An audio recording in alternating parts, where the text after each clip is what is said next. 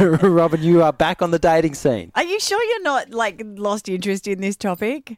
Because No. I wasn't going to tell you. I was just going to do it quietly because I'm sure people get so bored of listening to me attempting to, change my life up a bit.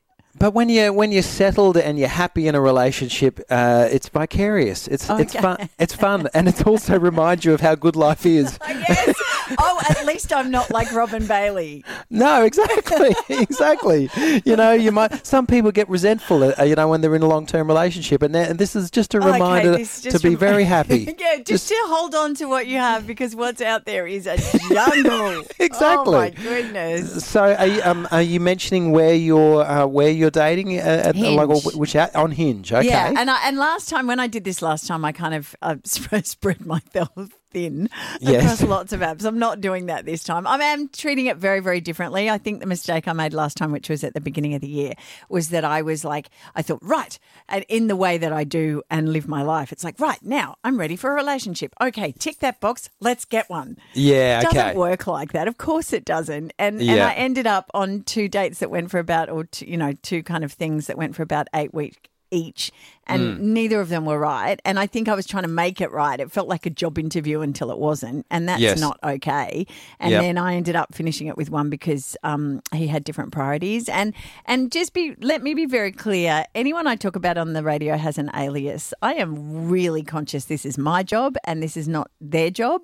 And I would hate to humiliate or make anyone feel belittled because I'm struggling to work out who I am and what I do. So, and you may never know who these people are. And in fact, you don't know who those other people were that I dated. No, that's right. I never worked them out. Never. And I won't let you because it's not fair. So anyway, so I'm going back on, but I'm treating it like it's a bit of fun. And you got to be out there and just see what happens. And certainly I went on a date on Sunday and I met this guy who I thought was amazing. And we're supposed to meet for an hour. We met for 4 hours. And I thought, wow, this could really go somewhere. And, he struggled with my job, and that's fine. A lot of people do. Like on reflection just went, actually, no. I think I'm a true introvert and you're an extrovert, and I don't know that I can cope with that. And I reluctantly said, okay. I know you had some fun.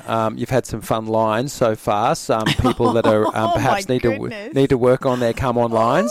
But it must work for some women, right? The sexual innuendo is full on. It is full on with guys. And part of me is really super respectful that they're upfront about it. They're going, this is what I want. If you're not okay with it, don't worry. Yeah, that's true. The other thing that's quite interesting is, and this is just a purely me observation, the better looking they are or the bigger a human they are. So if they're really tall and sort of muscly and stuff, the more arrogant they are.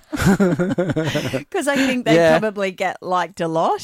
Yes, I reckon. Yeah, and that goes the other way around. Does it? Yeah, sure. The more beautiful a woman is, that they tend to be less fun and less up for a bit of mucking around. Oh, okay. Yeah. I don't know where I fit in that category. It's a generalisation. It's not always the case. There are unicorns. Yeah, there are unicorns. I haven't found one yet. So, I'm just chatting to people. And the other thing that I've said that I'm really clear about is that I am totally my authentic self. So people have a misconception about me based on the radio. I mean, we find that often anyway, don't we? That people have this opinion about us. And yes, of course, what you hear is who we are. But we're also complete humans who have lives, who have feelings, who have children, who have stuff. Yeah. So when I go out on these dates, I am now putting my complete self on the table. And if that's not cool, well then, okay. Now, is there anyone in the works? Anyone? There's a couple of people I'm chatting to. Yeah. Just seeing what's going down. Yeah. Can you give us any stats? What do we know about? I don't know. There's someone who doesn't live in this state. Oh, okay. That I've been sort of messaging with. Where are they from? Well, another state. Yeah. Are they close enough? Are they driving distance? I've not had anyone online so far who's interstate, as in sort of Sydney or Melbourne. But this person's in northern New South Wales. Shall we call him Byron? Okay. If he was a tosser, I don't know that he'd make it this far. But let's have the code name Byron because we know he's from northern New South Wales. So what do we know about Byron? No, I don't get what. Does he surf? He's listening. I don't know. I don't know yet. Is he wearing clothes made out of hemp? What do we know about Byron? I do nothing. Is he high right now? Is Byron not helpful. Is Byron listening? This is why I don't know if Byron's listening. 131065 is our number. If you want to get involved, if you are the gentleman from Northern New South Wales, we would love to speak to you. I'm chatting to. I don't know if any of them are listening, but and then what are you going to do? What are you going to do then? We'll ask some questions. We can, me and the listeners can run the rule over him. We'll make sure he's a good guy. You know, we're helping. So let's do some. Oh, hang on, the phone's ringing. We're gonna go to traffic, and when we come back, we've got somebody on the phone. This is going to be the best.